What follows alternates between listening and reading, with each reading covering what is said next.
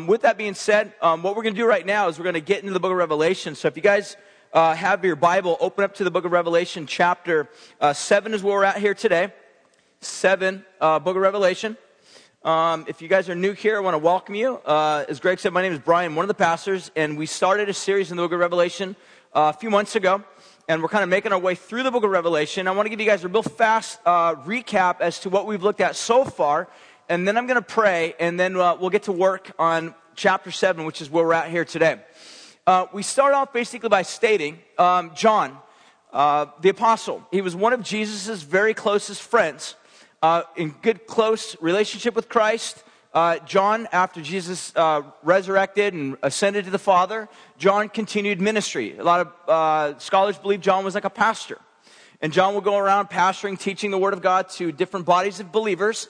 And while John was preaching the gospel, because John was sort of in a culture that was kind of becoming increasingly more and more hostile towards Christian belief and whatnot, John was basically thrown in prison. He was exiled onto sort of a penal colony on an island. The name of the island was called Patmos. And while John was on this island of Patmos, God comes to John and reveals things to John. And the things that John gets revealed to him, he ends up writing down in a book. That's the book that we're reading now. It's called the Book of Revelation. The book is sort of this unfolding story or drama of what God is going to do in the future, but it's also sort of this ongoing revelation of who Jesus is. Now you remember, John, because he was one of Jesus' closest friends, John also writes of himself and he says, I am the apostle or the disciple whom Jesus loved. I mean, John had this close relationship with Christ, and yet even when Jesus ascended to the Father, even when John was receiving this revelation, I'm certain there were aspects about Christ's character that were being revealed to John that were absolutely throttling him, like just absolutely blowing his mind, because these were areas or aspects which John really had no way of understanding about Christ except by way of revelation. Revelation chapter 1 basically starts out by saying that this is a revelation of Christ. So what we basically try to do throughout this whole little series is to point out our main objective in this book is to try to really see Jesus. That's our real main goal, is we want to see Jesus for a couple reasons. One is because that's what it seems to be is the main purpose of the book, main objective of the book, is to reveal or unveil Christ so that as we understand him, as we see him, we worship him, we love him. But also, too, the other reason is because when it comes to eternal things or ultimate things, things that will ultimately be going on for the next 10 billion years throughout eternity, Christ will be at the center of them all. Christ will be at the center of them all. I don't think we're going to be all worried about what the scheme of end times events are going to be, but Christ will be ultimately the all in all. Christ will be what satisfies us. Christ will be what fuels our worship. Christ will be what takes care of us for all eternity. Now that being said, the thing that I've tried to point out as we've gone through the book of Revelation up until this point is that the book of Revelation for the past 2,000 years has been very widely, very broadly interpreted. In other words, we tried to get into this a little bit last week. There's a lot of different ways to sort of slice up and dice up the book of Revelation. That being said, one of the things that we really wanted to try to maintain is that even though you may have different views of different people within this body, within this fellowship, these are secondary matters. The way that you see the unfolding of the events of the end of the world and whatnot within the book of Revelation, they're secondary issues. They're not primary. They're not essential in terms of how one is saved. But ultimately at the end, one thing that all Christians believe on, one thing that all believers who trust the Bible as being the inspired word of God, is we all believe that Jesus Christ is going to come back. We all believe that. We all believe that Christ will one day come back to this planet and he will reestablish or establish, I should say, his glory, his kingdom, and his kingdom will have no end, forever and ever and ever. And he will make right all that which is wrong. He will reverse death and actually conquer death and establish life for all eternity.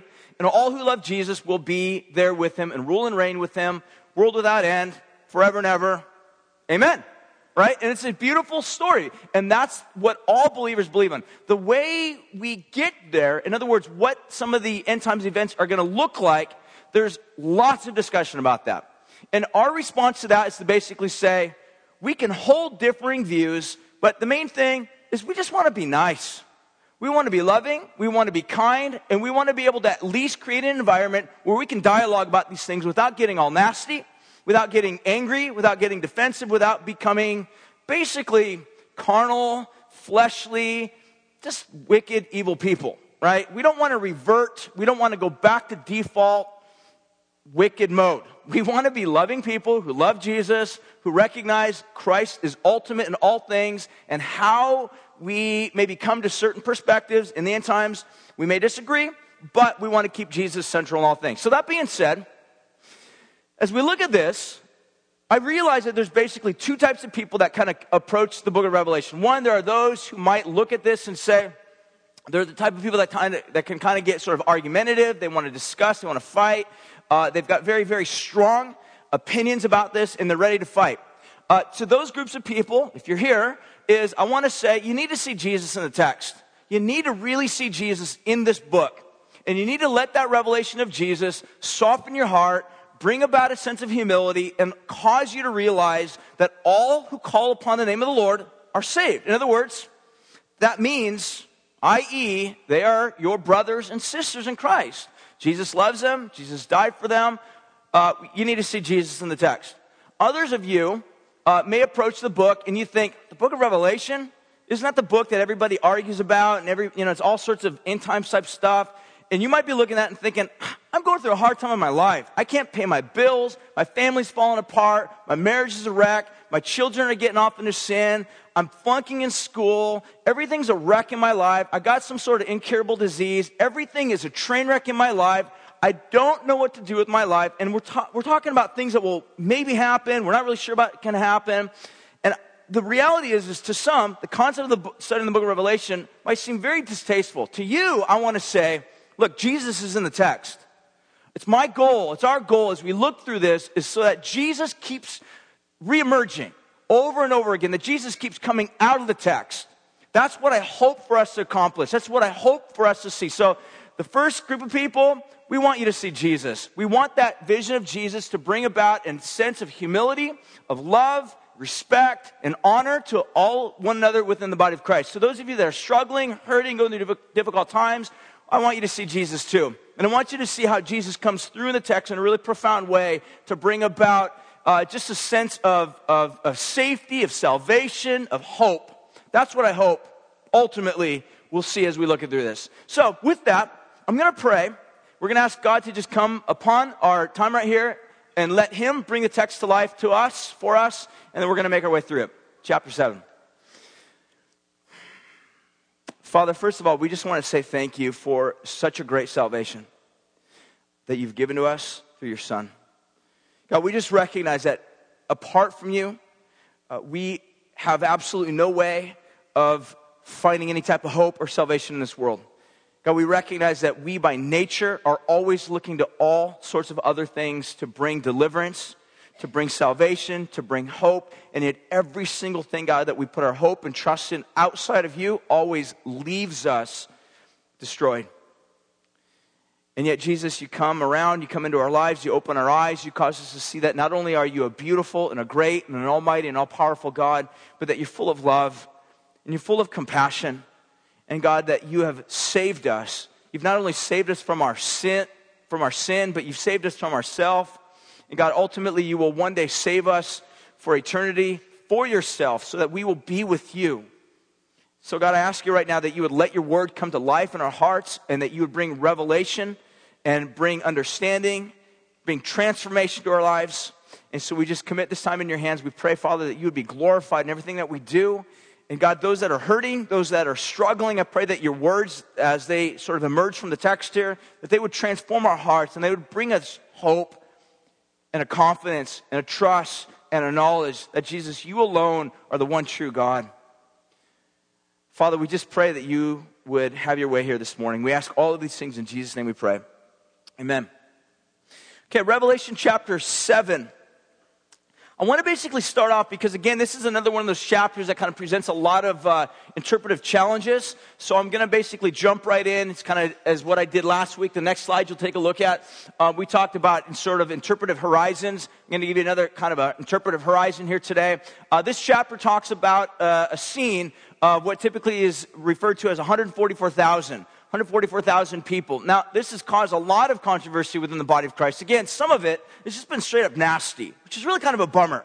That literally churches have divided over, trying to identify who this 144,000 is. Which, to be really frank with you, I just sit back and I'm like, you got to be kidding me. There's other things by which we can be dividing the body of Christ over that actually have substance, not this type of stuff.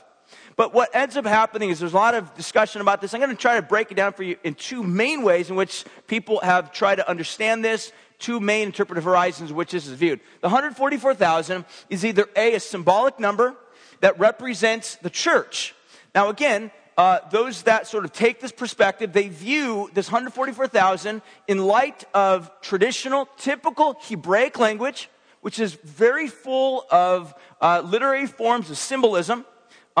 People that are anti this view will oftentimes say this type of group is always trying to symbolize things. But the reality is that the Hebrew scripture is really full of all sorts of symbolism. We even see this in the book of Revelation. The book of Revelation is all full of symbolism. There's lots of symbolism that appears and arrives throughout the book of Revelation. Those who view this particular perspective see this 144,000 representing the church. Throughout all the ages, some nuanced versions of this view this 144,000, again, as a sort of a symbolic number representing the church in the time of the Great Tribulation. The second way in which some people view this is take this number in terms of a literal number, that this is literally ethnic Israel. And they view this as basically being sort of a revival of Israel. And I think it's Romans chapter 11, if I'm not mistaken here. Paul talks about a time when ethnic Israel will have sort of a revival. They will come to Christ, and God will start doing a massive work amongst them. And a lot of them view that this is sort of a literal number. To be really frank with you, I think personally both views have some setbacks. Some of them have strengths. So I'm going to let you guys decide. I just want you to be aware of some of the background, some of the interpretive horizons of this. The literal number in terms of that they view this, we'll kind of see how this kind of plays out in the text. In terms of a future generation, one day yet to come, 144,000 people within Israel, Jewish people that will come to know Christ during the time of the Great Tribulation. And again, some nuanced versions of this view, this 144,000 Jewish Christians as being sort of evangelists, going around preaching Christ, sharing the gospel during the time of this period of time called the Great Tribulation. And again, that is nuanced between either a 7-year period of Great Tribulation or a 3.5-year Great Tribulation. I'm not going to get in that, but you kind of get some of the perspective. Whatever the case is, what I want to try to really hone in on is regardless of whether or not the number is sort of symbolic or literal, what I want you to notice is that whoever they are, they obviously belong to Christ. And whoever they are, Christ obviously loves them enough to seal them. Well, look at that in the text. Jesus places his covering over them to protect them. Jesus takes care of those who belong to him. So with that, I want to basically jump in chapter 7, verse 1, and take a look at this. I believe chapter 7 is sort of, it's kind of an interesting pause. If you remember last week, we got to the end of chapter 6, and there's sort of this question that gets asked by the enemies of Christ.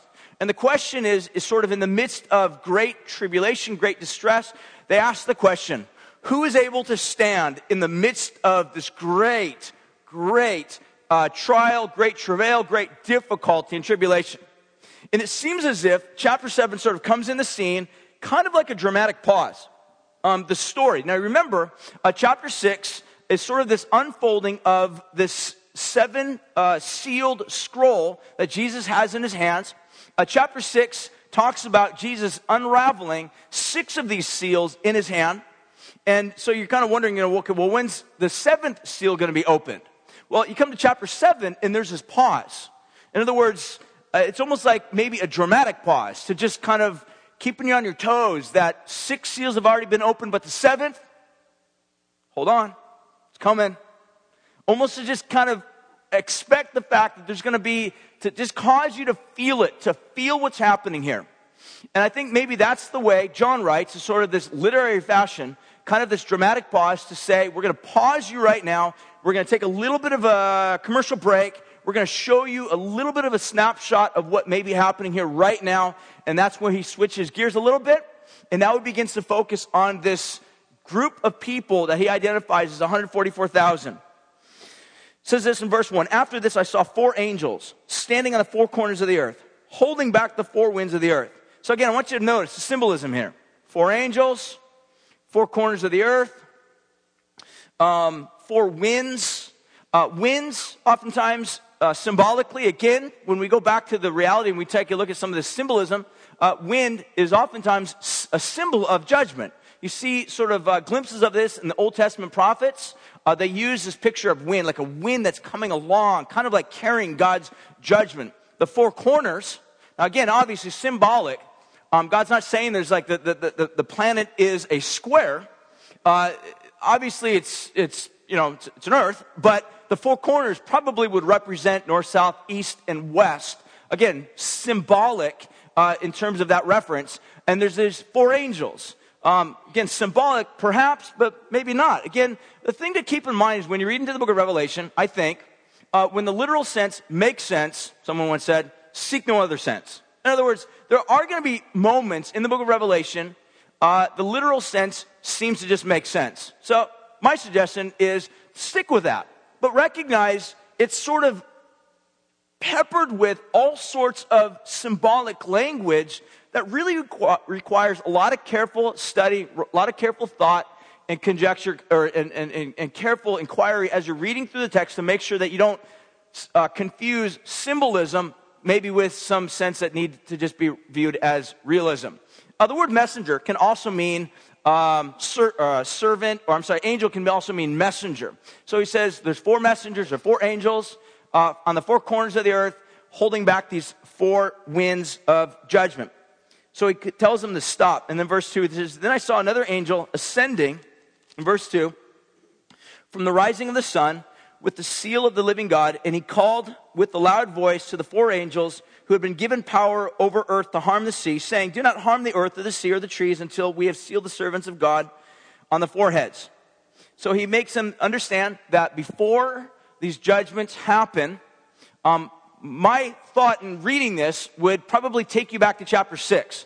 So in chapter 6, when these seals are being unfolded and judgments are coming upon the earth, and then chapter 7 comes on, it's perhaps viewed as, hey, here's what actually happened. We're going to go back and take a look at some of the real fine details. And the fine details are before the earth started being destroyed by these judgments of God, God takes a special moment to seal this group of people.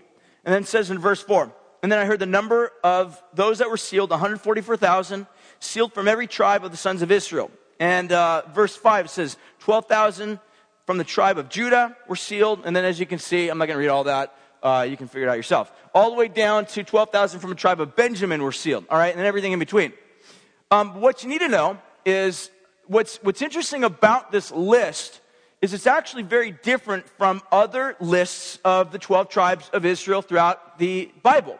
For example, Genesis chapter 30, Genesis chapter 49 also give lists. All right, those of you that are into lists may like this. And it talks about the tribes of Israel. What you'll find in almost every single list of tribes of Israel, or sons of Israel, what you'll find is the firstborn is never Judah. The first guy that's always referenced is Reuben. He was the firstborn. Jacob's firstborn son was Reuben. So it's interesting. A lot of scholars have kind of wondered, why is Reuben not firstborn here? Well, probably because he mentions Judah. And the reason probably around that is because just a few chapters earlier, he talks about the line of the tribe of Judah. In other words, Jesus comes from Judah. Okay? And so as you kind of go on throughout the rest of the list, and the order is different in other portions of the Bible. One thing you'll also notice as well, the tribe of Dan doesn't appear in there, which is kind of unique. Dan is not mentioned in this list of details in terms of, and a lot of scholars have debated why. Nobody really knows. I'm just simply saying, I'm just throwing out a bunch of, the bottom line is this, guys. No pastor knows every answer in the Bible. You're like, I thought you did. No, I don't. And most of us who I represent, we don't. We don't know everything. Pastors that come along and like, we know everything. Run. Go to another church. They don't know everything. The bottom line is this, is that there's a lot of things in the scripture that are just mysteries to us. We don't always understand why, because we don't have the red phone to God. All right? Pastor comes along, he's like, I got the red phone. Just talked with God this morning.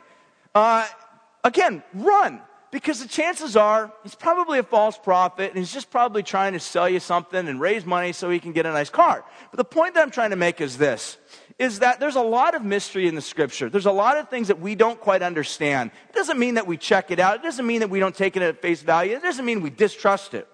It just means that we're not completely knowledgeable of every little detail in the scripture. So any scholar that comes along is like, I know exactly the reason why this list does not match Genesis, the two lists in Genesis, or the list in Exodus, or the list in, I think, First Chronicles.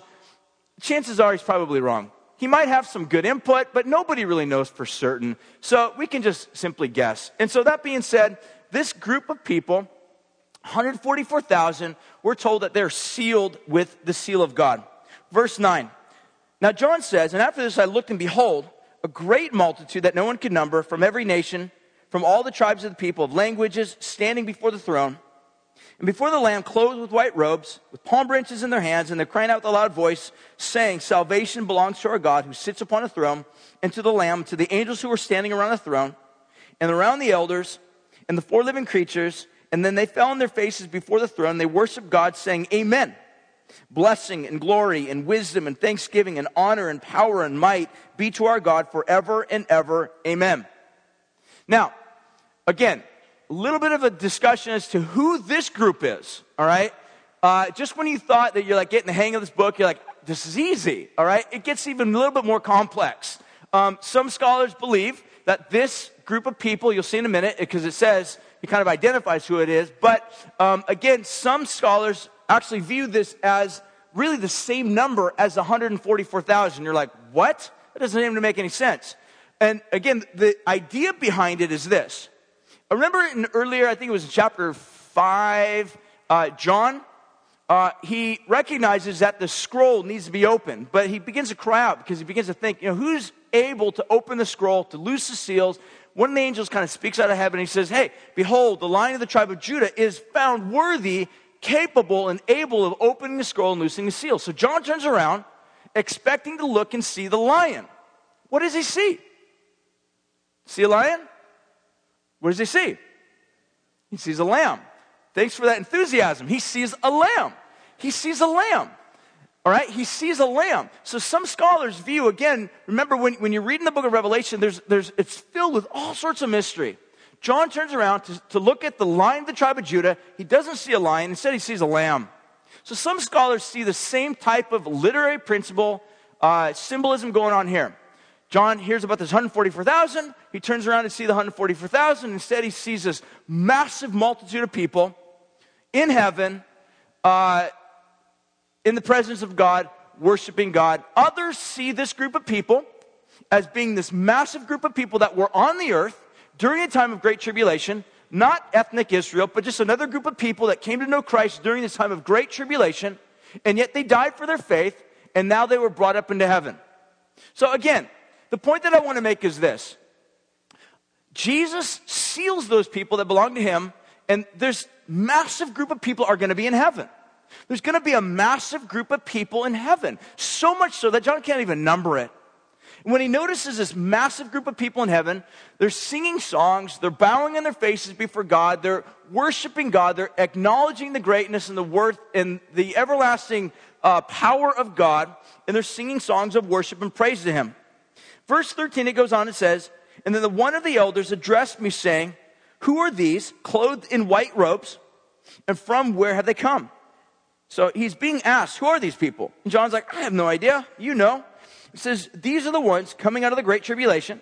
They have washed their robes, and they've made them white in the blood of the Lamb. So to me, personally, it seems pretty obvious that this is a group of people, whoever they are, that have come out of the great tribulation. He uses the definite article in that statement, not just a tribulation, but the tribulation. So to me, what it does speak to me is that this is probably a future event that a large group of people who have been in the great tribulation, great travail, have been trusting in Christ, and they were brought out of this great tribulation into the presence of God by dying. They were killed for their faith, as it would seem. It says they've washed the robes in and made them white in the blood of the Lamb, which is kind of an interesting irony, right? If you've ever done laundry, you know that blood normally stains clothes. But the interesting irony, again, in this is the blood doesn't stain, it actually removes stains. And again, my point is that in looking at the book of Revelation, the things that oftentimes we assume are, really aren't. And things which aren't, in our world, actually are. In other words, what we oftentimes think is real is not as real as we oftentimes think it is. And those things that we oftentimes are quick to dismiss as being not possible or not plausible actually are. In other words, how plausible is it for a lamb slain to conquer a great beast? Unlikely. All right? Like pretty much 100% unlikely. All right? But in the book of Revelation, that's the way it works. Because I think what John's trying to convey by the power of the Holy Spirit is that the way we oftentimes think is not the way that's accurate or correct. Now that goes against everything inside of us as human beings. Because we want to be right all the time. We fight to be right. We get upset when we're not right. Or when someone questions or challenges our authority on a particular subject. We want to fight. We get angry. We get very defensive. Some people get actually aggressive. But the reality is we have to live with this understanding that oftentimes, maybe the way that we see things is not correct. And I think that's the idea that John's trying to convey, is that in reality, the system that much of the world is putting its hope in and trust in is really nothing more than defined as a beast. It's a beast. And it brings about destruction. And it rises, as John even uses imagery and picture, from Babylon, this great, harlot. And Babylon is viewed as this, harlot. It's not good. It's not this, it's this figure that is well known amongst the world, the harlot, And what John's trying to convey, I think, oftentimes is that really what brings salvation is not the harlot, is not the beast, but a humble, lowly lamb, a lamb that's been slain. So he goes on, verse 15, and he says, and therefore they are before the throne of God, and they serve him day and night in his temple. And he who sits on the throne will shelter them with his presence, and they will hunger no more, neither will they thirst anymore. The sun will not strike them, nor any scalding heat. For the Lamb in the midst of the throne will be their shepherd, and he will guide them to the springs of living water. And God will wipe away every tear from their eyes. This is an amazing passage.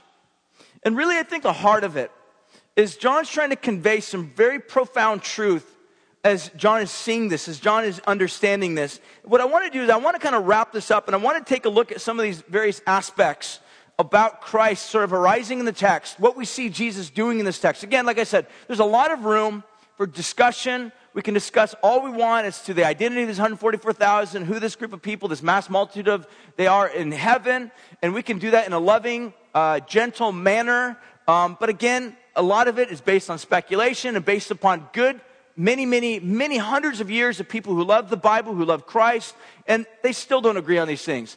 But one of the things that I want to try to do is I want to basically see the text as being helpful to us. And again, looking at the original passage in Revelation 1, that this is a book, it's a revelation of Jesus Christ. So I'm always wanting to ask the question, I want you guys to always ask the question, what is the text teaching us about Jesus? What's it sharing to us about Christ? What redemptive value is Christ trying to convey or unveil to us in the text that will transform us and help us and change us and bring about revolution in our life, in the way that we think, in the way that we carry the gospel, in the way that we live our lives, in the way that we deal with pain, in the way that we handle suffering, in the way that we deal with joys in this life? How does the text do that? I want to basically finish with a handful of things and take a look at these. The first thing I want for us to notice is this. The book of Revelation basically talks about, first of all, it reveals to us that Jesus seals those who belong to him. Jesus seals those who belong to him. This is a theme or a concept that does not just simply appear in Revelation chapter 7. It's actually a concept that appears all throughout the Bible, Old Testament as well as New Testament. I'll give you an example. Song of Solomon. Most of us are familiar with that story. Song of Solomon, he writes this, set me as a seal upon your heart, as a seal upon your arm, for love is strong as death. The idea of a seal really was oftentimes this concept. It can be either done through a signet ring. Wealthy people would oftentimes have a ring that had sort of a unique inscription on it to them. Maybe it was like the family name or something like that, some sort of design. And oftentimes what they would do is they would take either like a piece of wax that was kind of moldable or some sort of clay, and they would put the seal of the ring into that wax or that clay, and if they were going to be sending a letter, they would put that seal on the letter or like a scroll. We see the same idea found in the book of Revelation. Or if you had a package that you were delivering, you had some sort of goods, and you wanted to basically say, hey, this belongs to me. The way that you would identify it is you would put your signet ring on it. And again, it would either like have your name or some sort of identification on it. And it oftentimes has to do with identifying ownership. That whatever has your signet ring on it, or the inscription of the seal that belongs to you, denotes possession and ownership. And so this is a picture that oftentimes has arisen throughout the scripture to denote ownership. And in the text, Revelation chapter 7, that this group of people are owned by God. God has basically set his seal upon them. He's set his love, set his affection upon them. He's protecting them. They belong to him. In Song of Solomon, it's basically what he's trying to convey is that, look, you belong to me. I love you. And you love me. And we're in covenant relationship with each other.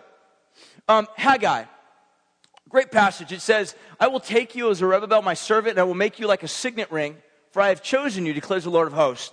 Again, this sort of extends the concept a little bit. It helps us to understand this a little bit better. This idea of a signet ring. God says, because I've chosen you. The idea of having this sort of signet ring is also sort of extended this idea that, hey, look, you belong to me. I've selected you. I've chosen you. I've called you. Could have called somebody else. Could have chosen somebody else. But it's you I've chosen. I've set my love upon you. Ephesians, Paul the Apostle picks up on this similar idea, either from the Roman marketplace, but probably more realistically from Old Testament passages like we had just read. Ephesians chapter 1, verse 13, he says this, when you heard the word of truth, the gospel of your salvation, you believed in him, you were sealed with the promise of the Holy Spirit, who is the guarantee of our inheritance until we acquire possession of it, to the praise of his glory. So here's what Paul's basically saying, is that those of you that are in Christ, those of you that love Jesus, one of the most beautiful things that Jesus has done for you is he set his seal upon you in the form of giving you the Holy Spirit. You have to understand this. If you're a Christian here today, the fact that you have the Holy Spirit living inside of you is a guarantee that you belong to God. It's a guarantee that you belong to God. We have tons of people right now getting married. It's hard for, I mean, honestly, that's one of the reasons why we're doing a class. Like, we can't take care of all these people. So we're trying as best as we can to lovingly provide some sort of guidance and counseling, whatnot, for them premaritally. But the reality is, a lot of people are getting married, which is great. A lot of people are having babies. Our church is growing one way or the next. All right, it's wonderful. But the reality is this, there's this like little function that ends up happening just before somebody gets engaged, and the guy ends up giving the girl a ring. What does that ring say? It says, you're mine. All right? Not in a possessive way, because, you hear that, kind of comes across like, oh, I'm like owned by him? That's creepy, all right? That's not the idea. The idea is that he chose me. Out of all other girls, he chose me. He loves me. That's the picture. That's the idea. That's what's trying to be conveyed by Paul communicating God in his great love, in his great affection. He's chosen us in Christ, and he's placed a signet upon us, a seal, in the form of the Holy Spirit.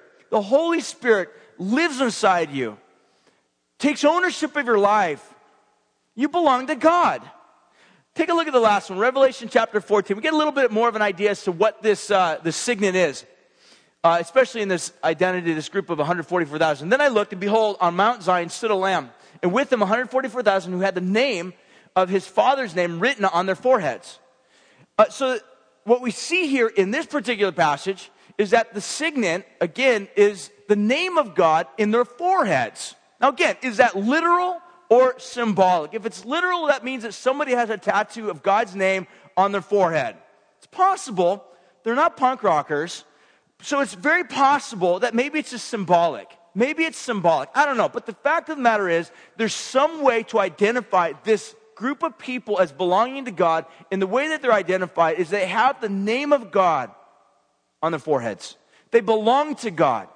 They're owned by God. Timothy, in the book of Timothy, 2 Timothy, I have it written in my notes. I'm going to read it to you. He says this, God's firm foundation stands, bearing this seal, he uses the word.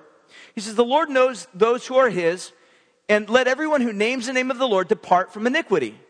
So the issue is this, is that those who belong to Christ, those who Christ has established ownership over your life, you belong to Christ. And Paul uses this concept, and he says, listen, if you belong to Christ, the reality is, if you are in Christ, then don't keep living in a way that's filled with sinfulness. The idea behind it is this. If Christ belongs to you and you belong to Christ, you're in a different family now. You're not in the family of this world. You don't live according to the family of this world. All right? Let me try to explain it like this. My kids, I love my daughters. We've got great relationship. Love snuggling with my kids on the couch, hanging out with them, going for walks with them. I feel like God has just given us a great family whom I love. And the reality is this. I love my daughter so much that there are certain rules that are in the house. Now, I don't make those rules preeminent in the sense of saying, look, for you to be a stupar means you have to live and abide by these rules. Rather, my appeal to them is, listen, you're my daughters. I love you. And you represent me, and there's a relationship here. And I want you to understand that in this relationship between you and I, there's certain ways that Daddy wants you to live that are honoring to God and honoring to your mom and myself. And so the appeal that Paul uses here to living a holy lifestyle is not just simply saying, listen, you guys should live holy because that's what the church says. Or you guys should live holy because that's what righteousness looks like. In reality, what Paul's trying to say is that, listen, our holiness or our lifestyle should look like God's because we have been adopted into a new family. There's a different family name over our head, over our lifestyle. And so we live according to a new type of family establishment within God's kingdom. Does that make sense? Now, some people try to make rules as being the basis of saying, you've got to live in a moralistic particular lifestyle. And I would actually say that this is one of the problems with American Christianity, just one of them. It's riddled with lots of them, but this is one of them I'm going to pick on right now, is that there's this moralistic behavior. It's like being moralistic identifies you as a Christian. And what I want to say is this, is that is a teaching that can end up leading a lot of people to hell. Because it's not trying to live according to a certain lifestyle that makes you a Christian. It's that if you are in Christ and you love God and you are sealed by the Holy Spirit, you want to live in a way that's pleasing to your Father who loves you and you love. You understand what I'm saying? It's about a relationship. You want to be in relationship with the Father. And out of respect and love and appreciation for what the Father has done for you by selecting you, by calling you, by identifying you, now you live according to that new identity. Your identity, guys, is Christ. You got to understand that if you are a Christian, your identity is Christ. Your identity is not your morality. That preaches. I'm going to say it one more time. Your identity is not your morality. There's a lot of Christianity out there that's like, listen, the way that you're identified, the way that people know you're a Christian is, we don't have sex, We don't drink beer. We don't go to R-rated movies. We all homeschool our kids. We do certain things in uniform fashion and form and manner. And we dress a certain way. Everybody wears their hair long. Women do. Men wear suits to church. And that's the way that we identify ourselves. And what I'm trying to say is this. Is if you're in Christ, your identity is Christ. Your identity is Christ. It's not your morality or your view on what is right or wrong. It's Christ. And as Christ is your identity, what arises out of that is a holy lifestyle because you want to honor and praise and serve your King because you love him. You love your King. Does that make sense? Next thing I want to take a look at is this. Is not only does Jesus seal those who belong to him, the next thing that we see is this. Is salvation belongs to God and to the Lamb. Chapter 7, verse 10. Says this, and they were shouting out with a loud voice, saying, salvation belongs to God and to the one seated upon the throne and to the Lamb. So salvation, I think this is really important because he wants us to understand that not only does salvation, this idea of saving, it belongs to God, but also belongs to Christ. Christ, so there's sort of this merging of Old Testament thought. For example, I'll read you the passage in Isaiah chapter 43. This is just one of them. There's a lot of them. This is one of them. Isaiah 43, verse 10. I am he. Before me there is no God that was formed, nor shall there be after me. He says, I'm the Lord, and besides me there's no Savior. I declared and saved you and proclaimed when there was no strange God among you, and you are my witness, declares the Lord. So basically what God's saying to his people Israel says, I am your Savior. No other God has been able to deliver you. No other God has been able to help you. No other God has been able to fulfill or satisfy or take care of or deliver. But God's saying, I do. And I always do. And I always will. Trust me is what his whole point is. And the flip side is that there is no other God. So when you come to the book of Revelation, you realize salvation belongs to God and to the Lamb. The further thought with this is that you take this sort of Old Testament thought and New Testament thought and they merge together and they're actually in harmony. They're not in contradiction with each other, they're in harmony with each other. In other words, the New Testament way of sort of reconciling this is not to say, as some would claim, that Christianity asserts multiple gods. No, we don't assert multiple gods. We assert one God. But one God revealed in three different persons. God the Father, who's Savior. God the Son, that Revelation declares, is also Savior. And the Holy Spirit. But the point that I think that John's trying to convey that he sees here is that salvation, deliverance, comes from God. And it comes from Jesus. Jesus is the one that saves. The opposite, the flip side of all of this is to realize that this is one of the problems in our life, in the way that we live. See, here's the problem in the world in which we live. We live in a society, in a culture that's always saying, no, salvation comes, in other words, saving. When I talk about salvation, what I mean is being saved. Something that delivers you. Salvation equates to deliverance. So if you start looking at salvation and deliverance in that particular mindset, you begin to start, it broadens the concept a little bit bigger to where now you begin to realize our culture always talks about deliverance. In other words, what I mean is this. The way that you're delivered from, ignorance is you get a degree. You go to school. Schooling, education is your deliverer. If you're poverty-stricken, the way you get out of poverty is you get a good job. You get training. Your job is going to be your deliverer. If you're fat and you realize you want to get skinny, skinny is your heaven. Skinny is your way of advancement. Skinny is the way you identify yourself. You want to be skinny. That's your savior. So you take a pill, you work out, you buy the Thigh Master, whatever. And that is your means of deliverance. That's how you will be saved, how you will be delivered. You see what I'm saying? You start looking at it like this and you begin to realize culture and society in modern times has got all sorts of means of deliverance. Old Testament times, they didn't have Thigh Master, they had little idols. They would bow down to these little idols and worship these little idols. They would pray to them. If they needed rain, they'd pray to rain gods. If they needed, heat, they'd pray to the sun god.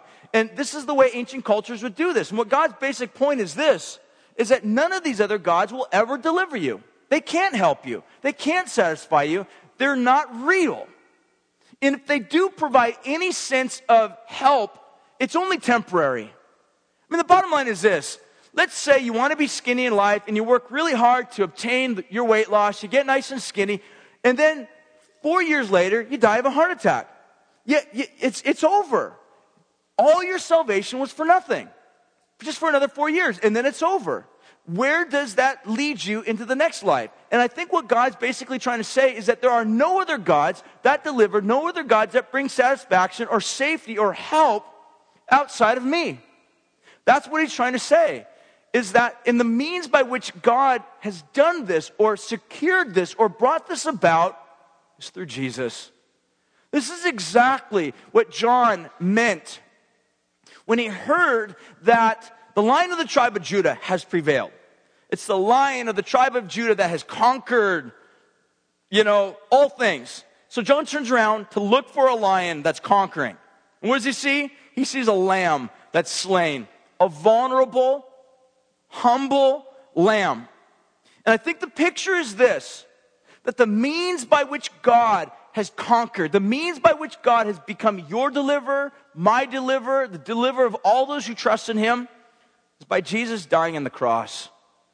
I was talking to my kids about this last night as we were kind of looking at Revelation chapter 6. We're about a week behind in our study of this, and we were hanging around talking about this. And I asked my kids at the table, I says, listen, what is the one enemy that always wins every single time? No one's been able to defeat it, ever.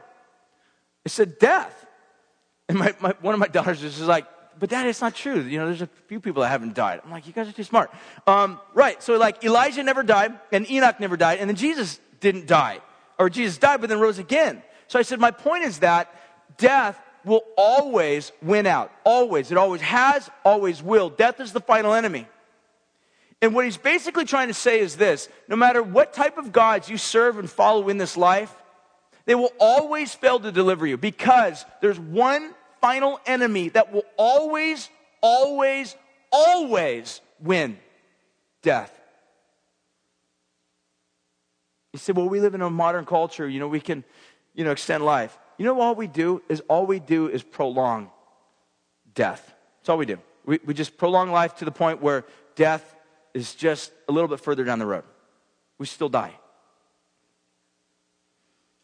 But here's what he's basically saying, is that the Father is our salvation and Jesus is our salvation, that they have worked together cooperatively to bring about rescue, redemption, salvation.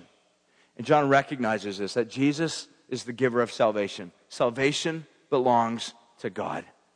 This is so important for you guys to understand this, because some of you here perhaps are still trying to find some other means to deliver you, some other means to help you, some other means to bring rescue to your life. And what you need to do is you need to just recognize that every other thing that you look to try to bring rescue, to try to bring deliverance, will fail. It cannot deliver. Only Christ can deliver. That's what he's saying. Salvation belongs to God and to the Lamb. The third thing I want you to notice is this, is that Jesus will basically be seen as the sum total of all worth and value. Take a look at Revelation chapter 7, verse 11 to 12. Kind of a little bit of an extensive area right here. I'll kind of work through this quickly. It says this, verse 11. He says, and all the angels were standing around the throne, and the 24 elders, and then the 4 living creatures, and they all fell on their faces before the throne. They worshiped God, saying, Amen. Blessing and honor and wisdom and thanksgiving and honor and power and might be to our God forever and ever. Amen. In other words, what ends up happening kind of in this scene is we see a little bit earlier than that, this massive multitude that's in heaven. They're worshiping God, but as they begin to worship God, then these angels begin to worship God. This great multitude of angels begin to worship God. These 24 elders begin to worship God. And these 4 living creatures then begin to worship God. So what you basically see here in this picture is all of these people, all of them. So in your mind, if you can somehow imagine this, billions, perhaps upon billions of beings, angels, people, these 4 living creatures, these 24 elders, all around the throne of God, worshiping God. And the song that they sing is all uniform. Here's what it is. They give praise to God because of his blessing, the glory, wisdom, thanksgiving, honor, power, and might that belongs to God. So what I want you to notice is this, is something ends up happening in this scene that everybody sort of synchronizes on. And the one thing that they all synchronize on is they all come to this overwhelming conclusion and realization that God is over all and in all things, all powerful, all beautiful, all glorious, almighty. Amen. And that's the whole reality. You say, why is that a big deal? Because the point that I want to make is this, is in this life, none of us really believe this. We really don't. We really, truly don't ultimately believe this with all of our heart, soul, mind, and strength. I don't always believe this. I don't always believe this. I mean, if I truly believe with all my heart, soul, mind, and strength that God has all power, all might, that affects the way that I live. That affects the way that I walk by faith. That affects the way that I worship. If I truly believe that God has all honor, He's worthy of all respect, if I truly believe that He's got all glory, and the word glory basically just means the emanation of beauty. Glory is sort of beauty. You know, I've used this term before. It's like bling.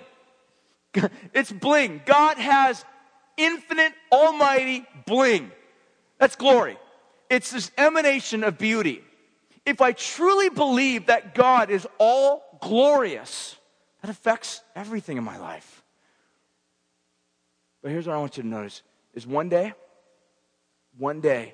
all of us will truly believe that with all of our heart, mind, soul, strength, and might. This is why Paul says, today, we see as like in a mirror.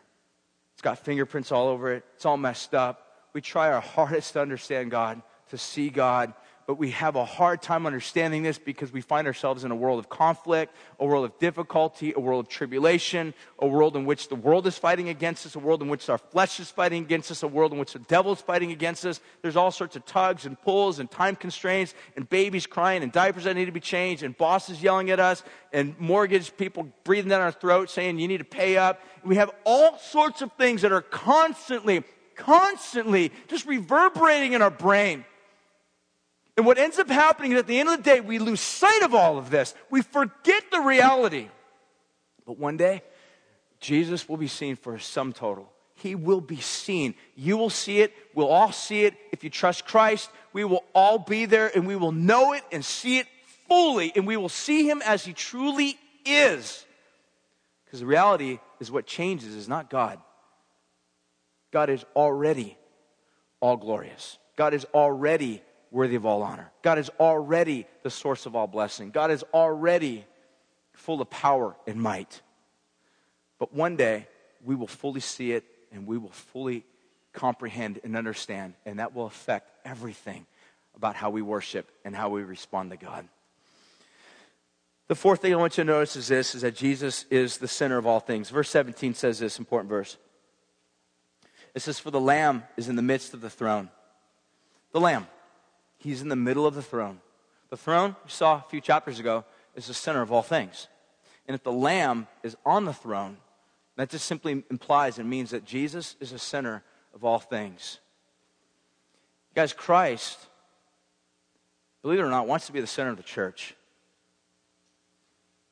He wants to be the center of your life. Christ wants to be the center of your marriage, of your family, of your career, of your education, of your artistic outlets. He wants to be the center of all things. I hope you understand that the center of the universe, of all things that are seen and unseen, stands, sits, however you want to view him, Christ on the throne in the center of all things. Jesus is the sun of the solar system of everything. Bad analogy, but the point gets across. That he is the center of it all. And I hope you understand that because that's the way things are. That's what John's trying to say. They are this way. I hope you understand them to be that way in your life. I hope that is the way it is. Because when Christ is the center of it all, not that things are easy in your life, because things may never be easy. Again, remember, these people go through tribulation in the book of Revelation 7. There's difficulty, there's hardship. But what John's trying to convey to them is that the center of all things is God, as At the center of all things is the throne. At the center of all things is Christ. He's the center of it all. I hope he's the center of your life. The last thing is this. Jesus will be our eternal comfort and joy. I love this. Take a look at verse 15 and verse 17. Verse 15 and 17, it says this. He says, and therefore, they are before the throne of God, and they will serve him night and day in this temple. It says, and he who sits on the throne, which is Jesus, obviously, he will shelter them with his presence. In other words, Jesus himself will actually shelter them. This is a group of people that have come out of great tribulation, great hardship. Can you imagine the promise that's felt by these people? For them to hear the fact that Christ himself, who is not only the Lion of the tribe of Judah, but the way he conquers is by becoming a humble, vulnerable sheep that actually is slaughtered. But then the sheep becomes a shepherd. What better person to know how to shepherd sheep well than a person who is a sheep now has all of the experience possible to know how to take care of sheep. Jesus, the sheep, becomes the shepherd in this picture. Jesus shepherds his sheep, and he will protect them and shelter them by his presence. What an amazing picture this is. That Christ is seen as the one that brings ultimate sheltering in the end. And then take a look at verse 17. For the Lamb in the midst of the throne will be their shepherd, and he will guide them to their springs of living water, and God will wipe away every tear from their eyes. And God will ultimately shepherd them. He will take care of them. He will shield them. But he will also shepherd them. He will lead them and guide them. This is a group of people. And again, if anything is consistent perhaps in this chapter that's consistent with the chapter before, remember we read about this group of people that were in this great tribulation that lost their lives for Christ. Can you imagine this is perhaps maybe a group of people that were sort of marginalized from culture, marginalized from society. They weren't able to buy or sell or eat or drink. Perhaps some of them starved to death. Perhaps many of them cried perhaps on their way to death. But the picture that John is saying is that one day you will come and you will see Christ, the Lamb, on the center of all things, and Christ himself will approach you. And not only will he shield you and protect you and shed his wing over you, perhaps, in that sense, but he will also, with his own finger, wipe away the tears from your eye. I want you to get that picture in your mind. Because the hope of heaven is not just that going to a place, but ultimately the place that we're going to is a special place because of who's there. The Lamb, Jesus, our Savior. I hope you understand how great Christ is. This is why we love Jesus. This is why we worship Jesus. This is why we sing songs to Jesus. Just like these people, the impact of their worship or the extent of their worship or the proportion of their worship was completely dependent upon their understanding of the revelation of Jesus. I would actually state that the way that we worship will be in direct proportion to how big our God is viewed. I mean, in heaven, you see this picture. These guys are singing loudly with their voices. Many of them are on their knees, on their faces before God, worshiping him. Some of us today, I mean, we get a little bit, especially as Americans, and we're like all concerned about how we sing. We don't want to, raise our hands. We're afraid someone's going to look at us. We're a little bit nervous about that type of stuff. But what I want to basically say is this, is that do you know that one day in heaven, we're not going to care about this. We're not going to worry about this. We're just going to be seeing Jesus. We're going to worship the Lamb. We're going to love the Lamb. We're going to see him as great and as all-powerful and as almighty. And we will worship him. We will bow on our faces before God. It was basically this way of showing respect and honor to a great king. And some of you are like, that's a little bit weird. I'd never do that. Honestly, I would just say, you should practice. You should really think about it. It's an amazing position to just consider the fact that I'm in God's presence. God is here. God is ultimate. God is good. God loves me. Not only is he this ferocious, all-powerful, almighty lion, but he's also this humble, vulnerable lamb that has literally done all of this out of great love for me. He has sealed me. I have my identity in him because of him. A lot of us are fighting hard to earn an identity. But I hope you understand that identity has been purchased in blood by Christ. That identity is everlasting. It doesn't fade away. It doesn't stop when cultures change. it's the same. And I hope you understand the greatness of our God that's been revealed through Christ. We're going to respond. We're going to worship. We're going to sing to Christ. We're going to have a moment in which we're going to be able to give our gifts, our tithes, our offerings to Christ. If you're one of our guests here, please don't feel any obligation to give. This is an opportunity for us to give joyfully because we love Christ. So I'd encourage you to give joyfully. We're also going to sing to Christ because we love Jesus. Like the people did in the book of Revelation, as they came out of this time of great tribulation and hardship and difficulty, they sang joyfully because they had this awareness of the greatness of God. They sang joyfully. We get to sing joyfully to Christ. Some of you, it's a little bit hard. My encouragement is practice. Practice. Learn to do it. Learn to do it here. So when you get there one day, you won't look like you're from Arkansas. We get an opportunity to just love Christ now, to serve Him now, to worship Him now. We're going to also partake of communion. We have the communion station set in the back. It's an opportunity for us to be reminded of what Christ did for us on the cross. And I encourage you, as you partake of communion, remember what Jesus did for you, that His blood was shed for you, that His body was broken for you, that today on the right hand of God, in the throne of heaven, is Jesus in a body.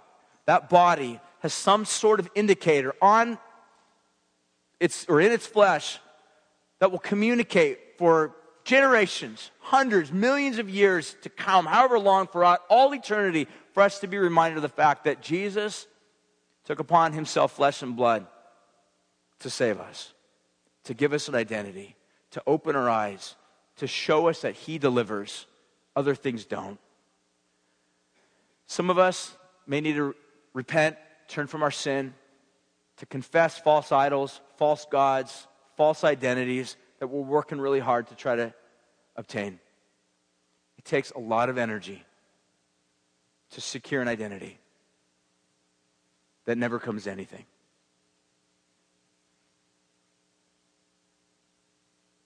When Christ secured an identity for you for eternity that's full of hope, full of joy, full of life, I encourage you, let's worship, let's respond, let's give, let's partake of communion, let's repent, and consider how great our God is. Jesus, thank you for the cross. We thank you, Lord, that you seal those whom you love.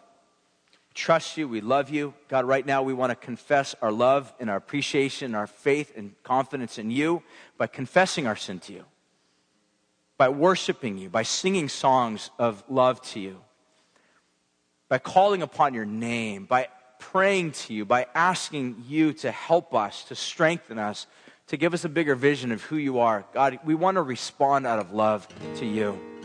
We want to have holy lives that look like Jesus. Even though He was in this world, He was without sin. God, we want to be like that, not because we love morality, but because we love Jesus. God, I pray that you just receive our worship right now, our gifts, our sin, and our praise.